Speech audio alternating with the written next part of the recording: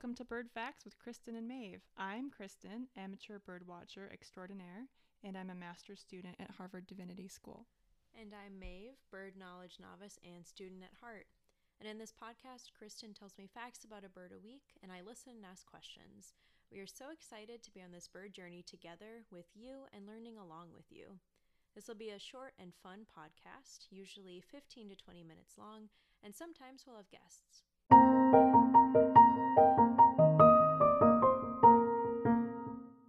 So, Kristen, what bird are we talking about this week? This week we are talking about the Satin Bowerbird, which was a request sent in by one of our listeners. Shout out to Bridget. And this is a pretty exciting bird. Yeah, we talked about it a little bit last episode too. I was very excited because it's a beautiful bird who does some pretty cool things. So I'm looking forward to this episode. Yes, me too. So I have not been looking forward to attempting this Latin pronunciation, which is the most difficult yet. Mm-hmm. And the scientific name for the Satin Bowerbird is Telonarhynchus violaceus. Good job. Thank you. And this is a medium-sized bird. It's about 27 to 33 centimeters, which I just realized I forgot to transition into inches, but we can figure that out later. Mm-hmm. Males take about 7 years to develop their plumage fully, but once they do develop their plumage, they have this satiny, velvety blue sheen and a distinctive shape with a purple eye and a hooked beak. The females and the younger males that are younger than 7 have a similar look where they're olive green on the top. They have brown wings and tail, and then their bottom stomach area is they described as a scalloped sort of black and white color. It looks it's very interesting. And I'll pull up some pictures here for you. I also did just look up that those centimeters are about 10 to 13 inches. Oh, wow. Okay. Very blue with some black is what I'm seeing. The eyes look purple. Yes. Beautiful. Aww. And then this is the female. Okay. Very muted, still with purple eyes and a little bit of blue.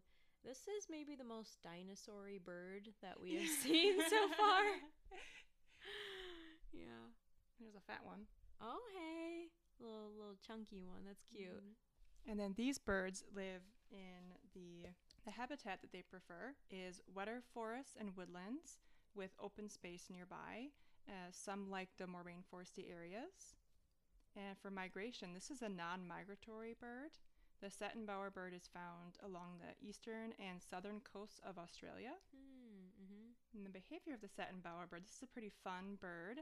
They mostly eat fruits throughout the year, which is something we don't really see in the United States birds we've done so far. Throughout the year, they eat fruit. During the summer mating season, they will supplement their diet with insects. During the winter time, they will eat leaves. They're mostly solitary, but in the winter, sometimes the males may form big flocks. Oh, interesting. Just the males? Just the males, yes. Do you know why? I'm not sure. What I do know is the females seem to just spend most of their time by themselves. Oh, interesting. So, fun facts about the bowerbird. I've learned that a bower is what makes these birds different from other birds. There's over 20 species of bowerbird. Some live in New Guinea and some in Australia. They're really well known for being very brightly colored. There's huge, some are yellow, some are brilliant orange. There's all kinds of different colors. And this is actually the most well-studied of all the bowerbirds. And it's because they collect blue things to supplement their bower. They're like dragons. Yeah. Yeah, I never thought of it that way. That's really funny. So a bower, I should have explained that before. A bower is something that the male constructs. And in this species, it's a line of twigs that they stick into the ground. And other species of bowerbirds make little variations of that. Some it's just a pole. Some make sort of a hut.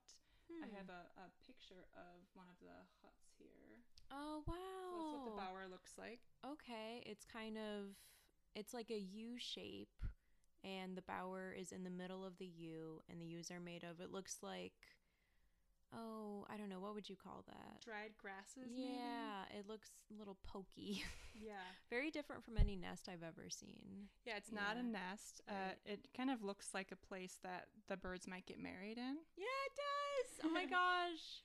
So then the different species of bowerbirds decorate their bower in different ways. Mm-hmm. So the satin bowerbird finds blue things. So this could be natural blue things or artificial blue things. Some examples I saw were butterfly wings or feathers from certain species of parrot. I saw a lot of bottle caps, pens, straws. There's even videos that I put some in the show notes. I saw a video where you can actually see the bird show up at your picnic and snatch the straw right out of your cup and run off with it. I saw in one video that I watched, he was grabbing car keys. He was grabbing straws. He was There was even money in there, Australian money. Gosh. And so the female then decides which male to visit based on how the bower looks. So some species will decorate the bower part with different kinds of paints that he makes with different sort of like he'll dip his beak in charcoal or different kinds of berries to make different colors and paint the walls with his beak or some sort of implement. Whoa, how artistic. Yes, that's why these birds are so exciting. And then the female, when she does decide to come visit, she will go near the bower and watch while he dances around, and he displays his feathers and he makes all kinds of noises. And sometimes he will hold something in his mouth while he's dancing from the bower, and then if she is suitably impressed, she will go inside the bower and then they will mate. Oh my gosh, that's beautiful. Wow. Okay, so in the picture that I'm seeing, it doesn't look like he has painted the bower yet, but he has his collection of blue things. I think I see some straws. I think maybe some more artificial. Like I think I see a soda cap. Here's a better one. Oh, okay. Yeah. This one has a bunch more in Bottle front. caps and broken bits of plastic. Yeah, it looks like he puts it in front of the bower, and then probably will paint the bower maybe after. Yeah, I think the satin bowerbird actually doesn't do the painting. It's more the other species that do the painting. Okay, yeah. Got it. So some other species favor different colors of things. Some will collect berries. Some will make some sort of sculpture kind of thing with leaves. So then once they've mated, the female then leaves, and then the male stays and gets ready to do the act all over again. And she goes off and does all the nesting, all the egg laying, all the carrying, all the raising all by herself. Wow. He's not involved. And he stays by his bower to protect it from other males, because other males are known to destroy the bowers of each other. Wow. And one of the most exciting facts I found out about this bird was that they can tend their bowers for a very long time, sometimes even for decades. Apparently, they've been observed tending to the same bower for upwards of 30 years. What? Isn't that wild? How long do they live? Apparently, at least 30 years. Long time. I would say more like 40 years, because they don't really start building the bowers until they're around 7 when their plumage is That's wild. developed. They're so much older than some of the other birds that we've researched. Or, I mean, they live longer. Yeah, I wonder if it has to do with maybe the migratory birds don't live as long. Yeah, that'd be makes something sense. to study. Fascinating.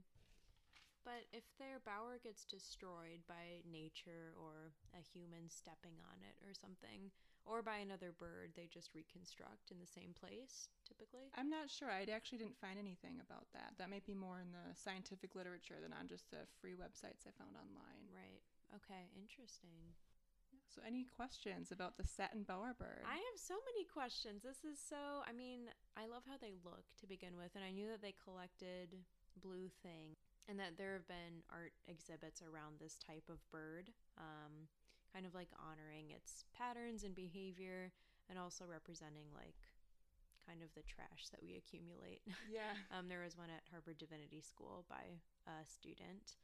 And yeah, I found out about the bird through that, but now I'm just so curious about its behavior and about the bower in general, because I knew about the collection but not about this type of creation and like presentation. Yeah, I had also assumed the bower was just a collection of things that they found.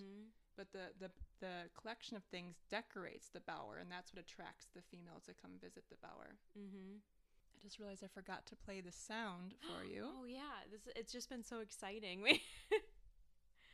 This is the sound that matches when the male is giving his dance to the female. Oh.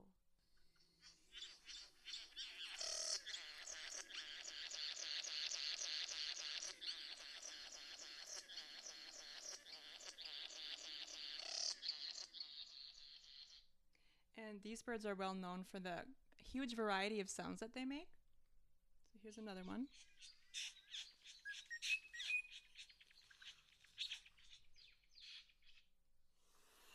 And another. And one more. And they can even mimic certain artificial sounds, like human sounds. Although I couldn't find any recordings, apparently it's something that you can witness in person.